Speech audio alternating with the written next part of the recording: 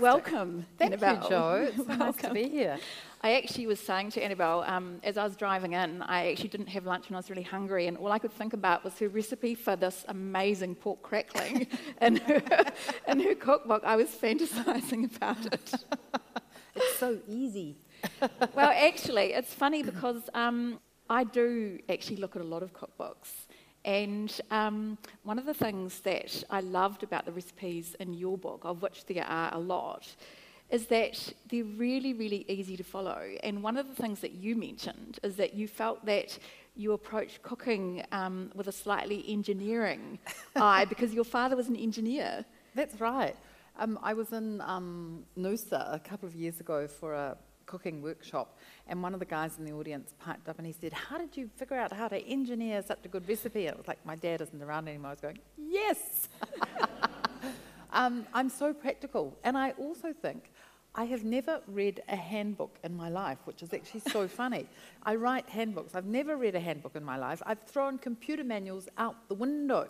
And I'm almost a kinesthetic learner. So when I'm writing a recipe, I'm my own best audience. Because if there's a pothole or suddenly you're going to end up in Timbuktu, then I go, I've missed something. Yeah. So one thing that interested me is you know, when you're actually coming up with the idea for a recipe, like, how do you approach it? Like, do you suddenly see something like pears on a tree and think, right, I'm going to come up with a new recipe? Or how does that work? So it is often an iterative process. It's also sometimes a bit of a magpie process where you might go to a really nice restaurant somewhere and you eat something delicious and you think, I wonder if I can figure out when I get home how to make that. I'm very inspired by nature. And the more I cook and the longer I cook, the more I see my role as really being a conduit for nature and then something that goes on the table that is simpler than it probably ever was. But we're so lucky with this global pantry of flavours we can access that you can cook that pork, and I could show you how to do it in an Asian way using coconut cream, or I could show you how to do it with Middle Eastern flavours, or go to South America. Because once you understand the method of a recipe, it's like a toolkit. You go, okay, the reason that pork works is because there's milk in it, and the milk changes the proteins. You're going to cook it long and slow, so therefore all that turns into collagen, you know, and you get this, the collagen turns into gelatin, which is when you, so there's chemistry. So when you understand those things, and I always try and give those ideas away in my book so that people, the more informed you are, then you know, you're less likely to fail, because I think there's a risk. So do you have fails? Do I have spectacular fails? I think the worst fails are when your family won't eat what you made. Then you know it's really bad. We were in America once and I made this soup. You know, I don't forget the failures. All the comments that go with them. I made this soup that was, it was a pumpkin soup, and I put all this apple juice in it, and it was just disgusting and sweet and revolting. There was nothing I could do and nobody ate it. Usually I bring out alcohol at that point and then apply them with alcohol, and then they'll forget about the fact that they had a dodgy dinner. Because I think there was the eggplant fail too, wasn't there? Yes. Can you fail with eggplant? If you don't cook it enough. Ah. So the thing about eggplant is that when you cook it properly, it should collapse completely, and then it is just the most unbelievably delicious thing. But if you undercook it, it stays kind of spongy and sort of tough, and it isn't nearly as sweet. And if you give it to people like that, they will go, I hate eggplant. Yeah, exactly. So this is an amazing book, and I must say that I've read quite a lot of these kind of, but not like this, but I've read biographies, and I did approach this with, I think I had an idea of you, but when I actually read it, it actually... Blew it out of the water. No, well, I had an idea because I'd watched you on The Free Range Cook, and I had an idea of you, and I actually talked to my mum about this, and Mum read the book as well, and when we read this, we had this completely blown out of the water different idea, and I said to Mum, she's really crazy and quite wild. She's actually not what I thought she was like at all, and she's done some really dodgy things. Well, actually, it was quite interesting because TV, they wanted me to be kind of the expert and perfect, and now I do Instagram, and I can free roll it and have a bad hair day and all sorts of things like that. But for TV, because we joined up with a really big international company, and Right. so they wanted, and I ended up being the number 2 property after Jamie Oliver, which was fantastic. Wow. But they didn't want me, they needed me to be this idea of somebody, which was Right. quite hard. Because That's interesting, I'm not 'cause- by nature, I'm much more free-spirited. Yeah, because it was quite perfect Yes, and lovely yes. and yeah. I mean, I didn't write in there, but in series 2, I think, we made these chocolate, they're molten chocolate puddings. I don't know if anyone has made them. And just right at the last moment, which is something I'm slightly prone to do, I thought, I'm not going to put them in those ramekins. I'm going to change the ramekins and I'm going to do them in long, narrow ones. Well, an hour and a half later, when we'd gone through 23 different iterations and they'd all come out solid in the middle, and my producer had given up being anxious and was just rolling around on the floor laughing, I realised that because they were narrower, the mixture cooked more quickly. But, that was 23 into the thing. Take 23 on the chocolate molten puddings. I got there in the end. That's the whole thing about TV. So when I read this book, particularly about, your early years, you were quite wild. So what interested me is that even when you were 7 and 8, you were quite a foodie.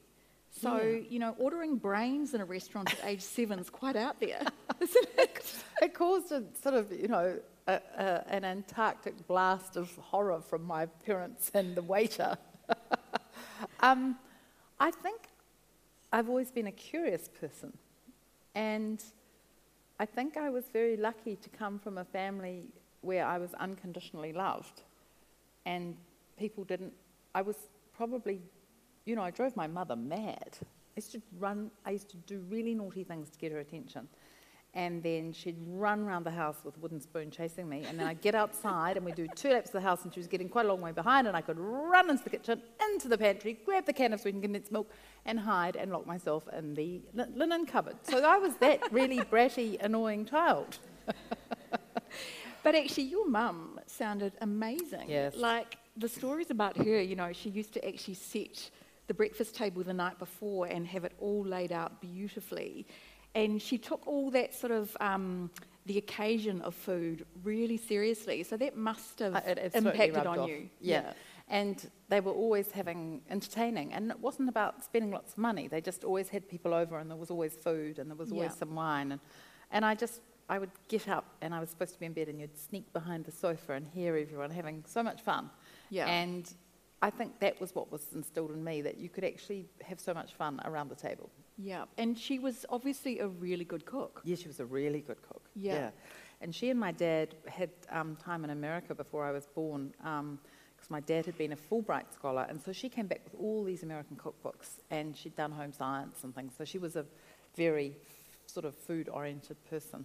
And she also seemed to really just appreciate that coming together around the table, didn't she? And that's something that's really sort of impacted on you, isn't it? Absolutely. And I think for me, because I kind of didn't start cooking, I liked being outside when I was little, and I used to pick all of her little tiny buds from all her flowers that she thought she was going to have for vases, and mix them with various mixtures of, soil and stuff from my dad's garden and, gravel, and make all these pies and take them to her. And then I think she must have got really sick of this child doing this, and then she thought, well, what about if I get her inside to do this? Because I guess I really like chemistry. I never thought of studying chemistry, but it fascinates me. So you were also really practical, because you went and spent a summer up the Whanganui River, and you were really just going bush and cooking over campfire. But you obviously loved that. I loved that, yeah. I think there's a very interesting sort of, it's not a philosophy, it's a hypothesis by a guy. He'd been an entomologist at Harvard, Edward O. Wilson, and it's about biophilia. And the premise really is that we are a species. We come out of nature. We forget because, we think that we're not a mammal, but we are. And so we have this very profound response to nature. And I always find if I am outside, whether I'm in the garden or I'm in the bush, it makes me deeply happy. And I think I was lucky to find that out at an early age. And we were of that generation who burnt our bras, and, there was a whole, when Kirk was in power, there were government subsidised ohu schemes, like communes. So there was a whole movement in New Zealand that was very left-wing at that time. And so we embraced that, but we kind of went even further and became these very Mao-oriented Maoist hippies. Little did we know how many people died under that regime, but it was incredibly idealistic. But it was also very free, Very wasn't it? free. Well, you were just running wild, and then that then led to your life as a possum trapper. And this is what really stunned me about the book, actually, and really surprised me, is because I did have this view of you, and then here's this wild woman shooting possums and running off with some Really bad guy. So I was. He was obviously very good looking. Yes, he was. And I had been with this really nice boyfriend and his friend, and we were sort of very earnest, and we didn't take drugs or drink or wear makeup or, well, he wasn't going to wear makeup, but I didn't wear makeup. And everything was very intellectual. And I don't write about this in the book, but we did, you did Carl Rogers stuff, and it was all like a big head trip the whole time. And we ended up building this 52-foot catamaran. I built a cockpit, very pleased to say, and did a lot of sanding. And then when we got on this boat, I was sort of starting to be unhappy anyway, because it was really, I like doing things. I hate just intellectualizing about la, la, la, la, la, la. Anyway, we got on this boat, and I was just so sick.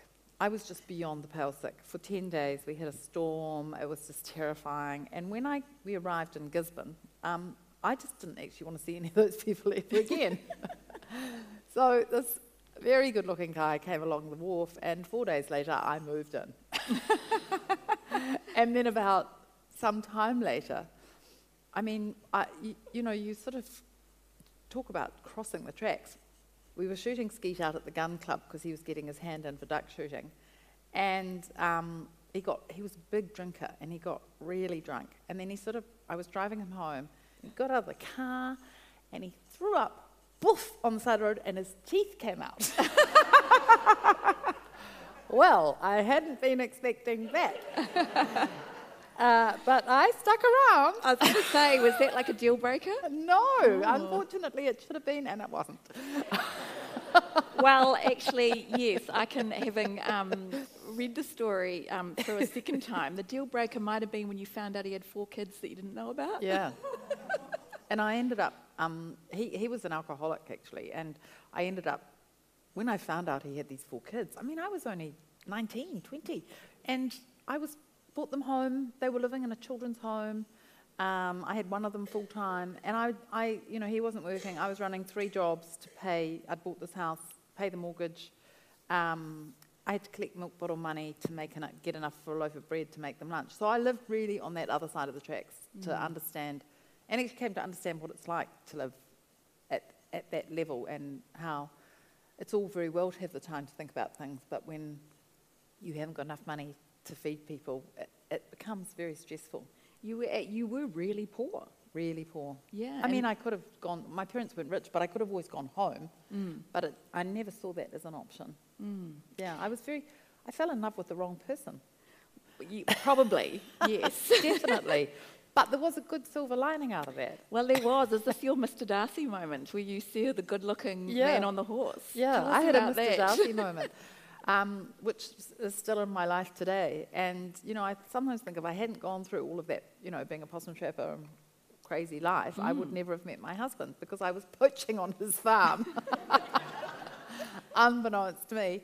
And I heard this guy coming on a horse, and I thought, perhaps I'm not supposed to be here. So I climbed up a big puriri tree, as you do, and he stopped his horse right underneath my tree. And honestly, my heart was going like this, really loud. And I thought, he's going to hear my heart.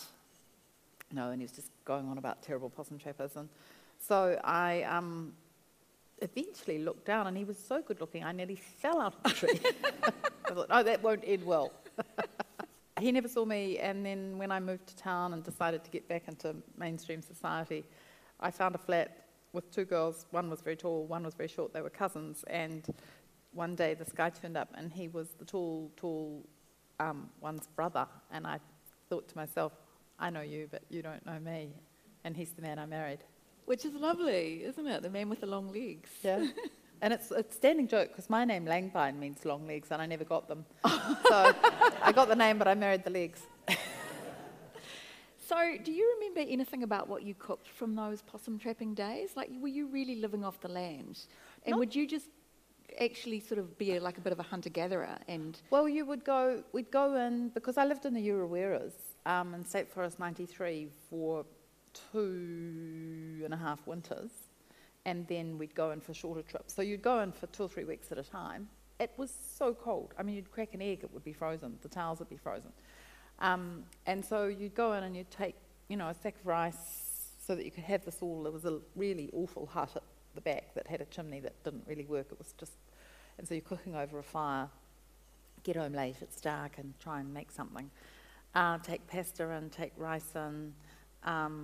Sometimes we'd take eggs and cheese because it was just like one giant fridge. And then we'd shoot deer.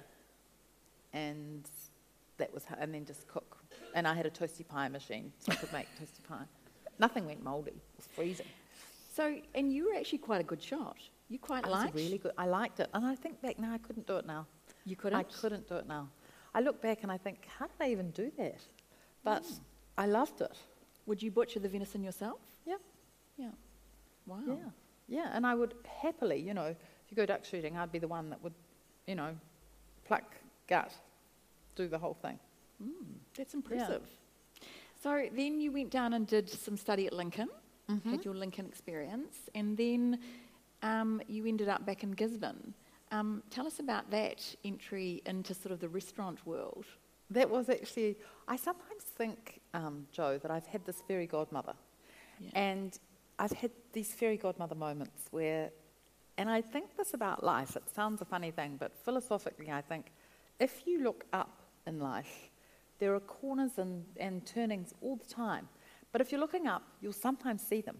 And if you're not looking up, you won't see them. So this thing of chance can come your way. And sometimes it can be, life, as we know, is quite complicated. And you can get a left ball that's really hard and not a great one. But you can also have these moments. And so in this particular occasion, because I had the dodgy boyfriend, I spent a lot of time cooking. And Julia Child had become my sort of my salve, and I'd go to her mastering the art of French cookery, which Mum had given me when I was about 14.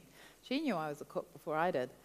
And I'd just spend a lot of time doing all this cooking. And the boyfriend, really, he was happy with a steady diet of beer.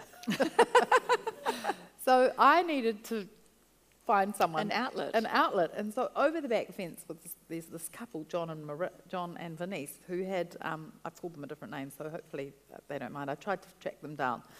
And they had a bakery. And so I just passed stuff over the fence all the time to them, and it might have been the lobster thermidor or the, whatever it was. And then I went off to Lincoln, and when I came back from Lincoln, I went back to Gisborne because I'd made really good friends now with the cousins and just generally made really good friends. And I was walking down the main street and this, toot, toot, toot, toot, and I looked up and this man waving, and he does a crazy U-turn in the main street, and he jumps out and he said, "Oh my God, I've been looking for you. I have built a restaurant for you." Like, oh, well, I don't know how to cook. So you were like 21, 22? Yeah. 21. And I said, "Well, I'm saving up to go to South America." And he said, "When are you going to South America?" And I said, "Probably May, if I remember rightly. It was something like April, May. He said, "Well, that gives us 6 months." So suddenly I found myself behind the stove at this tiny little restaurant that was called Morelli's. I had a blackboard menu, and then Elizabeth David became my muse and my go-to. And I really, where Julia had been so prescriptive, I liked the broad brush strokes that Elizabeth gave you, the bits of a recipe that were really important, and then you could free form from there. That way of cooking, that Italian way of cooking, has just always appealed to me because it's very satisfying and quite simple. Is it kind of sort of not messy, but it's not very precise? Yes. It's actually very... It's more like country cooking, I think. And I always, I'm not a chef, and I'm really clear about that, and I learnt that from a wonderful French woman who turns up a bit later on in the book. But I think for me, cooking, I've very deeply bedded in that idea that it's about nourishing other people and a way to show your love. And it's a really simple way to be. You can be resourceful, and you can, just bring people together and build a good life, when often it can be quite hard to build a good life because you can't control so many things in life. But if you cook for people, you can build a good life. You strike me as someone who you're never really afraid of a challenge. In fact, that's almost like quite addictive, is it, to you? When Used to be. Getting wiser in my old age. Because actually, then we go to the South American phase, which was really challenging for you, wasn't it? Yep, I had a really big adventure in South America. I met some friends who'd gone to Buenos Aires who were very left-wing, and when they got to Buenos Aires, because they weren't married, they weren't allowed to stay at home with the family. So when I arrived, they were squatting on a building site, and I thought, oh my gosh, that's not really what I was thinking I was going to be doing. And it was a very dangerous time to be in Argentina, because that was when that whole movement was happening, and they were putting kids into, raiding kids out of homes in the middle of the night and chucking them in planes and throwing them out in the Atlantic. And, we got shot at by cops, and that was when I thought, I haven't really come all this way to get killed in someone else's war. So, but you were also really lonely, weren't you? You really missed home. Yeah, I got really homesick.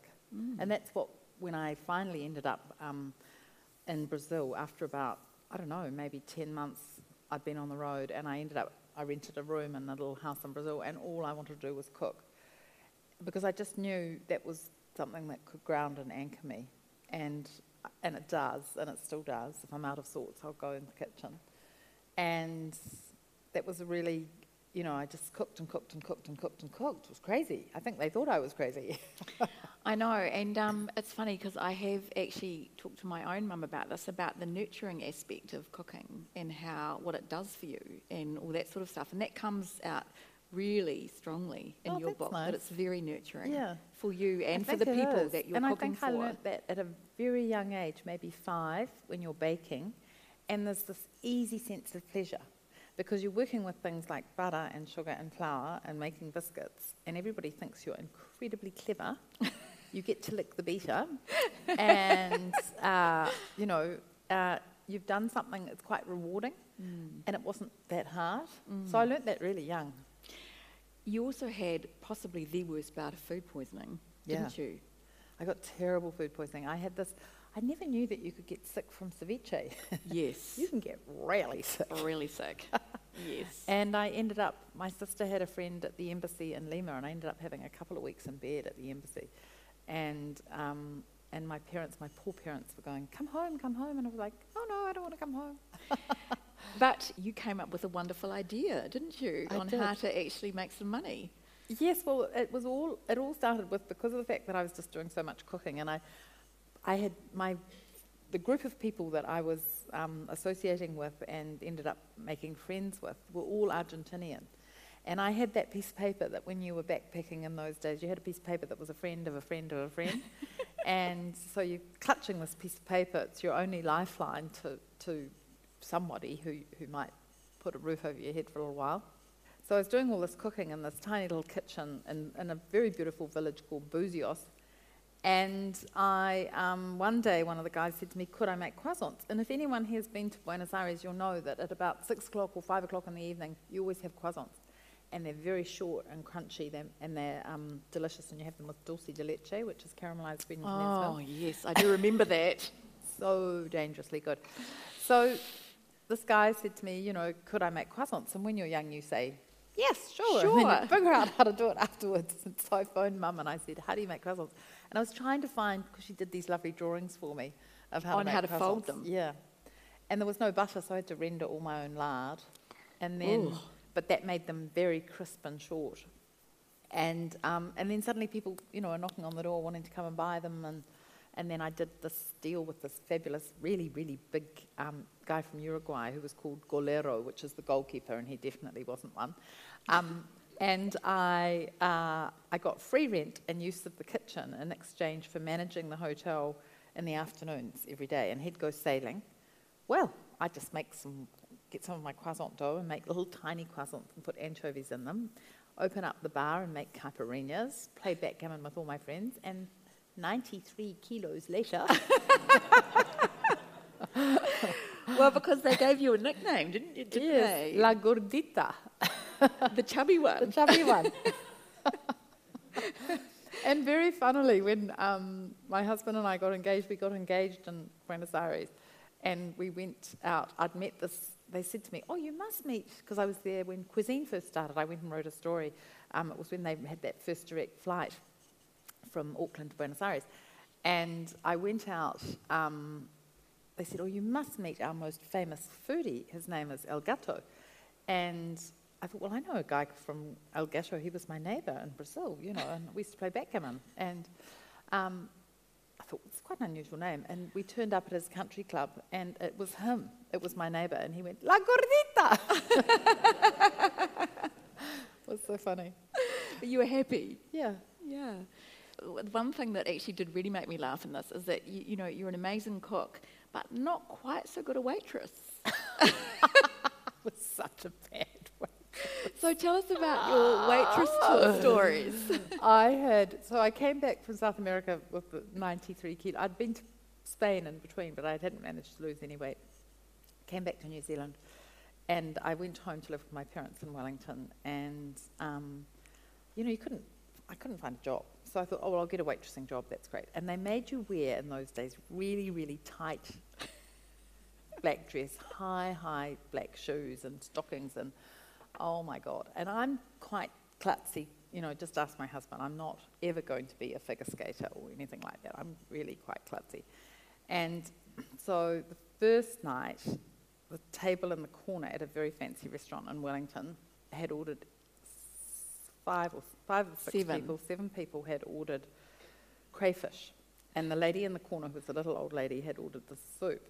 So I had this stack of dead crayfish bodies that I was collecting, just leaned over to get the soup bowl, and the whole lot went down this man's suit, the back, the entire stack of 7 dead plates of crayfish.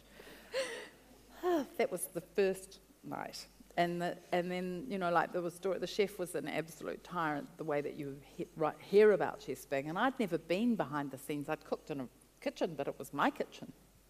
And so I didn't know anything about hospo or anything. And he was just, a knife-wielding, terrifying chef. And the next night I went out and they said, oh, it's right, we're going to put you on the coffee service tonight. It's safe. It's safe. It was so not safe because it weighed a ton. And, you're on these sort of very high, they weren't any shoes that you could get around with in a hurry, and carrying quite a lot of extra weight. And I went to pick up the coffee jug, and somehow the tray had been set up that the milk jug was attached to it. That meant that the milk just jettisoned into this man's lap. And that was the end. Yeah, no more waitressing. No, never. You've had these amazing sort of like phases of your life, because then you got into dressing food for shoots, which I found really fascinating, because someone who, you look at sort of the food on ads. You had no idea. I had no idea that actually all the hideous things that they do to make it look like that. So that lovely steaming ham, it probably isn't now, but it used to be hydrochloric acid. And what were some of the other ones that you... Lots of tampons to make steam. That's right, the tampons. It was just, and when I did it in America, a food stylist would turn up with a sort of like a plumber's kit. There's so much stuff to make almost fake food. And I don't know if I think I did write about it, doing a very funny thing on the West Coast. Did I tell that story about on the West Coast, and I nearly killed the director because he was diabetic, and nobody told me. And then we had to do this, it had rained, it snowed, was supposed to snow in the Rockies, and the snow had melted, and so the whole crew relocated to the West Coast. And the one thing that they forgot to tell them was that it rains on the West Coast. There might be nice views when the sun comes out. And I just had this hilarious time, but it wasn't, it's always hilarious in hindsight. Robin and I were talking about this earlier, those terrible disasters that you have give you great stories for later. At the time, you're literally like, what do I do now? And they wanted cherries because they were doing yogurt, and I had this opening scene with the sun and the table with the honey coming through, and every cornucopia of fruit available in the world, and I was phoning Harrods for cherries and Dean and DeLucia for cherries and Balducci's. Nobody had cherries, so I got the art department to paint polystyrene balls with various colours of nail polish. Oh my goodness me. And then when I went into because then the art department, the makeup department got cross that I was using all the makeup remover and the nail polish. So I went into the local Four Square shop, and there was a bowl of, like Cherries. almost perfect fake Eastern European glass cherries. But no, the links that you go to Yeah, it's amazing. do things So like that. the next phase for you, I was sort of thinking, this is kind of like when your kind of almost culinary education really kicks off, going to America. And you wrote to Julia Child. I know. And, Yeah. well, she didn't reply, but her husband, did. It was so nice. And I think it was my mother who said, well, why don't you write to Julia Child? And Julia Child had always been a big thing in our house because my mother had come back from America and she was crazy about Julia. And we had cookbooks and da-da-da-da. And I had this cookbook that she'd given me. And so I wrote to her and I said, look, I'm crazy about food. I'd started writing to The Listener, which in itself was a bit of serendipity. I had this catering business. I was doing food styling, but I just didn't know where I could take it. And I didn't want to be a chef. And Paul, her husband, was nice enough to write back. And he said, Julia and I have been chatting, and Julia thinks you should come to this conference in America. So I sold up my little catering. Well, I didn't sell out. You can't really sell a catering business when it's just you running around in a little Honda car feeding people.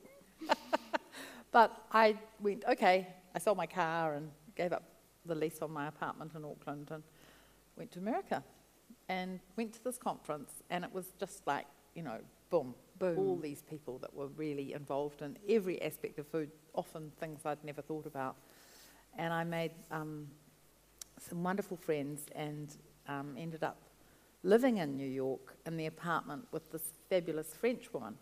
And it was one of those things where she was at the conference and she was a very elegant divorcee. She was about 45 and she had 2 of those big medals from the French government. I had no idea how famous she was. And one was for services to foie gras and the other was to French agriculture. And she'd gone through this messy divorce and she didn't have any money. And she was living in New York helping set up the foie gras business in upstate New York. Anyway, she said in that gorgeous French accent, I am going back to France for the summer and you can come and stay in my apartment. You see, and I'd been, because my mother, when she saw me disappearing into the wilderness of the Wanganui River and being a hippie and everything else, she took me to Europe. So I'd been into America. So I'd had this lovely experience of going to art galleries everywhere and big studs and billowing curtains. And when the taxi driver finally dropped me off in Brooklyn in Dean Street and I saw what looked like dead bodies on the pavement, I actually asked him if he could wait until I was safely inside before he left. And then I got inside and Danielle, it was this really, really rough neighborhood we were living in Brooklyn because she didn't have any money and I didn't have any money, but we just had the best time. And she was the one who really taught me what it meant to be a cook. And, she could make something out of almost nothing, but it was always started with a leek or a potato or an onion and this will be the first year that I haven't seen her. Really? Yeah, I usually go and see her every year. Oh, that's amazing. Yeah, she's So a she very obviously had a wonderful very big influence on you, that basic, starting with something basic. Yes. And just making something out of whatever you've got. Yeah, and welcoming people. So Yeah. there were always people coming. And she, there's actually on TVNZ On Demand is the film that they made about her About life. her, yeah. And it's called Haute Cuisine. And in French it's called Les Saveurs du Palais. And it's really worth watching because she is so courageous. She is the most fantastic woman. She's older now and she's just still brave. She was doing this thing with refugees and she was going, I'm going to open up my house and I'm going to have a woman and her family and I'll teach them the way we cook and they can help in the garden. And Wow. no one else in her village was doing that. And she's Amazing. lived in this house that's been in her family for 700 years that they know about. And they found the records in the attic only a few years ago of however many great-grandfathers ago selling truffles to Louis XIV. Isn't that incredible? Oh my God, truffles. Yeah. So with you've like written so many wonderful cookbooks and things, and when you think back, was your first one really scary? Like thinking to yourself, are people going to cook this? Are they going to like it? Are they... No. I cook for myself and others. MFK Fisher said that. She's a great writer. I love her books. So you were quite confident. I was, and what that first book was a collection of my listener recipes. Yeah. And what happened was, I had this business and I was making money, and I thought, well, heck, why don't I make a cookbook? So I published it myself, and when the 10,000 coffees arrived in my flat garage, I went, oh, holy crap, what do I do now? But I was so hooked on that jigsaw puzzle of how a book goes together. Because in those days, it was all cut and paste, so you couldn't typeset anything.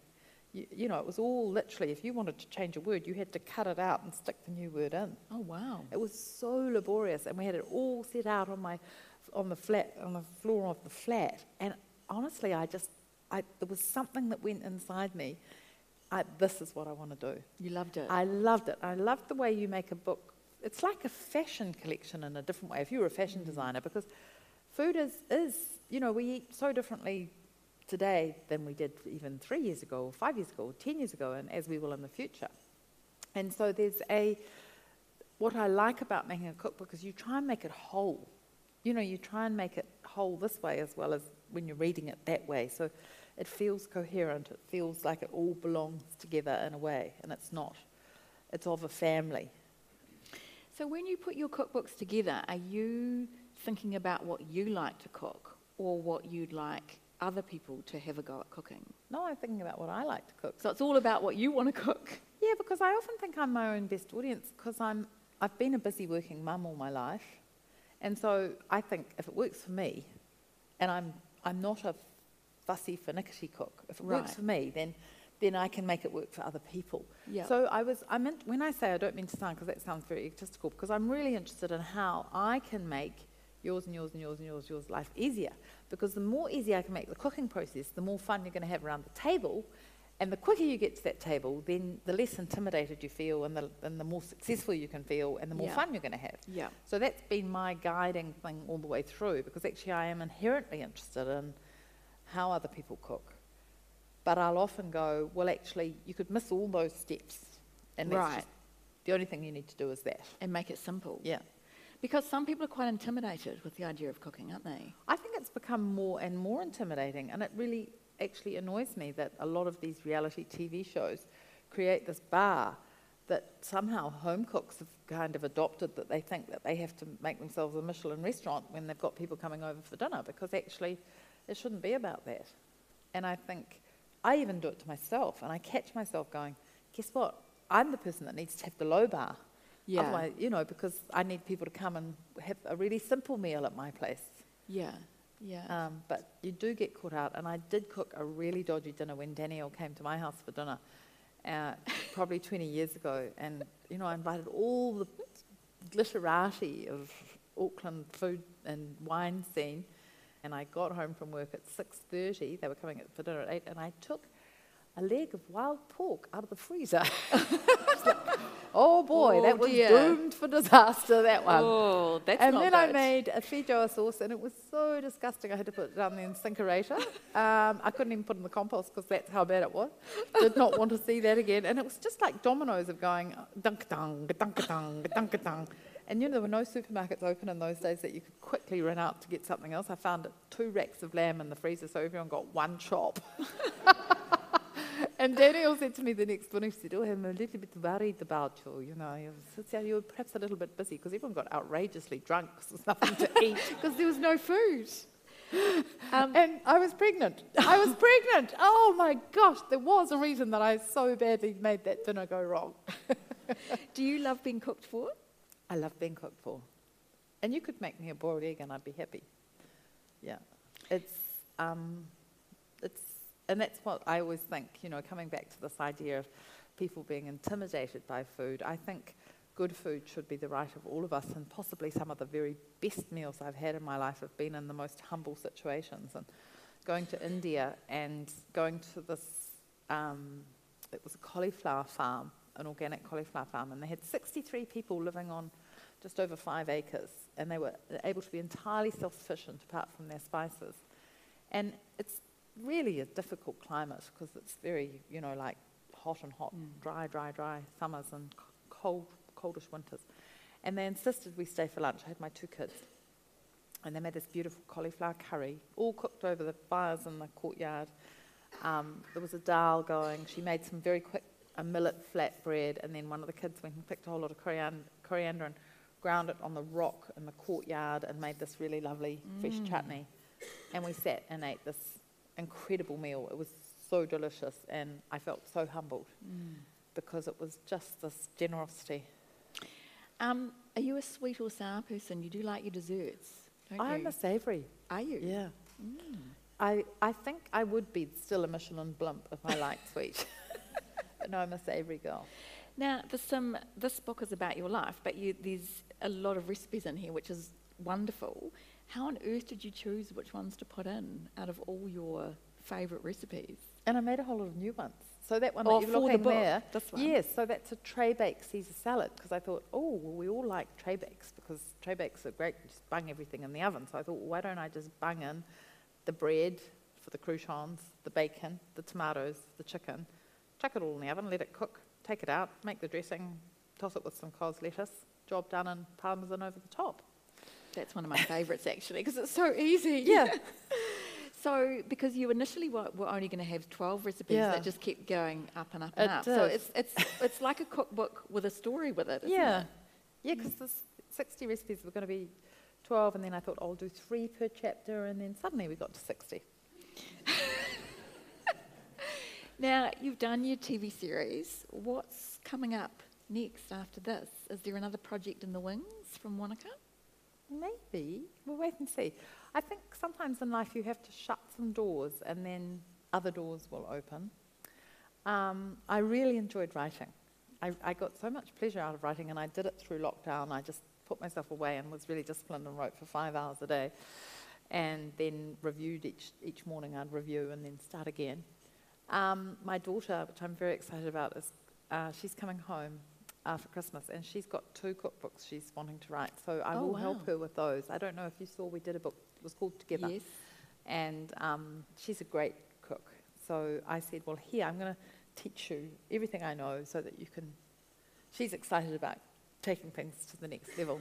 Oh, wow. Yeah, so that'll be fun. Right, well, look, I thought we'd see if anyone in the audience has any questions. There are some people with microphones. Do you ever not feel like cooking? Do you ever order Uber Eats? Do you know what? We went to someone's house and they had Uber Eats the other day. I said, how do you do this? So I like eating out because it gives me inspiration. Sometimes, the only time I really get sick of cooking is sometimes when I'm in a whole thing where I'm recipe testing. Because recipe testing is an incredibly intensive process, because you actually have to document everything and make it this very safe roadmap for other people to follow, which means sometimes you make things 2 or 3 or more times, and you're always going to have to make it at least 3 times, because you're going to make it, someone else is going to make it, you're going to have its picture taken. And because I'm trying to be efficient, I make it, I'm getting a lot done, and then at the end of it you just go, oh my gosh, who's going to eat all this food? And I don't want to eat that food again, and I just actually want a boiled egg. Simple. So that's interesting. So with the testing, are you trying to make it, excuse the phrase, idiot-proof, so that it can't fail? Yeah, because I think the thing about a recipe is if a recipe fails, you don't think that's a crappy recipe and throw the cookbook out the window. You lose confidence. Right. And in my experience, that's what usually happens. And then you sort of think, well, what did I do wrong? And so then you're much more risk averse, that you don't actually want to try something new again in case it does go wrong. So I've sort of made it my mission to try and take that risk out. Do you try and do it so that, you don't have to have the precise measurements? So the only time you need precise measurements really is with baking, because it's chemistry. Right. So if you think I'm going to make the cake rise more because I'm going to put lots more baking powder in, it actually will go the opposite way, because you produce so much carbon dioxide that all those bubbles go out and then the cake sinks. Once you know if you're making a stew, you need some liquid, you need long, low heat, and it's going to take, if it's 150 degrees, it's going to take about 3.5 hours to turn the collagen into gelatin. So once you know that, then you can go, well, I'm going to make a Mediterranean, a Moroccan stew, or I'm going to make a coq au vin, or not, chicken doesn't, because it's not tough, but, or also buco. So you can learn that way. And really where you're going to go wrong is in the balance when you're cooking savoury food. So it's sweet, sour, salty, bitter, and umami, which is your best friend as a cook. So umami is this lovely savoury deliciousness that you get out of things like miso and Vegemite and stock and Parmesan cheese and soy sauce and tomato paste, and anything that gives you that lip smacking is umami. So, and when you cook with umami, it's a really good way to get flavour working without having to add lots of fat. So when I did go to a nutrition school in upstate New York, and I learned a lot about how to make food really tasty without it being, and healthy at the same time. So you didn't have you weren't your calorie, but your energy balance was right. And we used a lot of umami, and it was a great thing to learn. Because if you cook with butter and cream, it's always going to taste good, but you are going to wear it. Does taste good though, doesn't it? Yeah. Do you have favourite foods? Are you a seafood? I love seafood, yeah. I love, you often get asked that silly question, what would be your sort of, last meal or ultimate meal? Yeah. Well, I'm in my diving suit. We're on the beach, there's a fire, there's a really nice glass of wine, it's probably the Neudorf Chardonnay. We've just got some power, somebody's long-lined some fish. Yeah. I might have made a little green sauce and some new potatoes and it's just that, so simple. Yeah. And it's nature. For me, it's actually about eating a lot of sort of whole grains and vegetables. And that's the bulk of my diet, really. And then I'll add some fish or chicken or protein in. But it's a very vegetable and grain-centric diet, or beans or legumes. And then rather than... And I often think when I go to the supermarket, I look at what goes in my trolley. And because I grow a heck of a lot of vegetables myself, I'm buying things like... I don't buy the... cheese is probably my weakness, because I love cheese and I eat a lot of cheese, but I don't go and buy 10 packets of chocolate biscuits. So it's less of a discipline, because it's not a diet, it's just a habit of eating and cooking now, which I know how to make food taste good with this umami. And I know that gram for gram, a gram of protein is 4 calories, a gram of carbohydrate is 4 calories, a gram of fat is 9 calories, a gram of alcohol is 7. Annoying, that one. That is annoying. So it's not difficult, and I don't feel in any way deprived, because I think this idea of a diet is something that then you go on it and then you go off it. Whereas if you just make this new habit of eating close to the earth, then you'll be satisfied also, because, everyone goes, potatoes are fattening. Well, a potato's maybe got 110, 120 calories in it. Try eating 12 of those a day. You're going to be so full. So I think I eat lots of potatoes and pumpkin and kumara and, even the night before I came away here, I wasn't going to get anything, do any shopping, and I had lots of anchovies in the fridge, and it was my lovely PR person from Allen and Unwin, and we'd been driving around in Auckland the week before, and she said, I get my kids to eat broccoli by making this anchovy crumb. And I just thought, I'm going to make pasta with all these vegetables I had and anchovy crumb, and you just cook some oil, heat some oil with lots of garlic and lots of anchovies, and then chuck in some panko crumbs, coat them, and then I just bake it until it's crunchy, and then it'll keep in a container. And then I just cooked asparagus, silver beet, spinach, cauliflower, all out of the garden, just lightly sauteed them. I blanched the cauliflower first, and then tossed that through pasta and had the anchovy crumb. It was so simple. I didn't even need Parmesan cheese. It was delicious. So that was, and I went, well, now I've got that idea, now I've got to turn that into a recipe. Hello. My question is about your daughter, actually. How hard is it going to be for you to let her do what she wants to do? So easy. And it's a really good question, and guess what? So easy. It's so easy, because I feel I've written 10,000 recipes, and I am ready to go to her here. I'll always be interested in writing recipes, but she's really interested, and if I can help her do that, she's got a fantastic palate. And the most important bit of my job, I think, is to try and show her that particular, which is like the engineering skill of making sure you don't miss things out and make assumptions for people, because even though you're doing that recipe for yourself, you're actually doing it for others so that they're successful, so that they can enjoy the process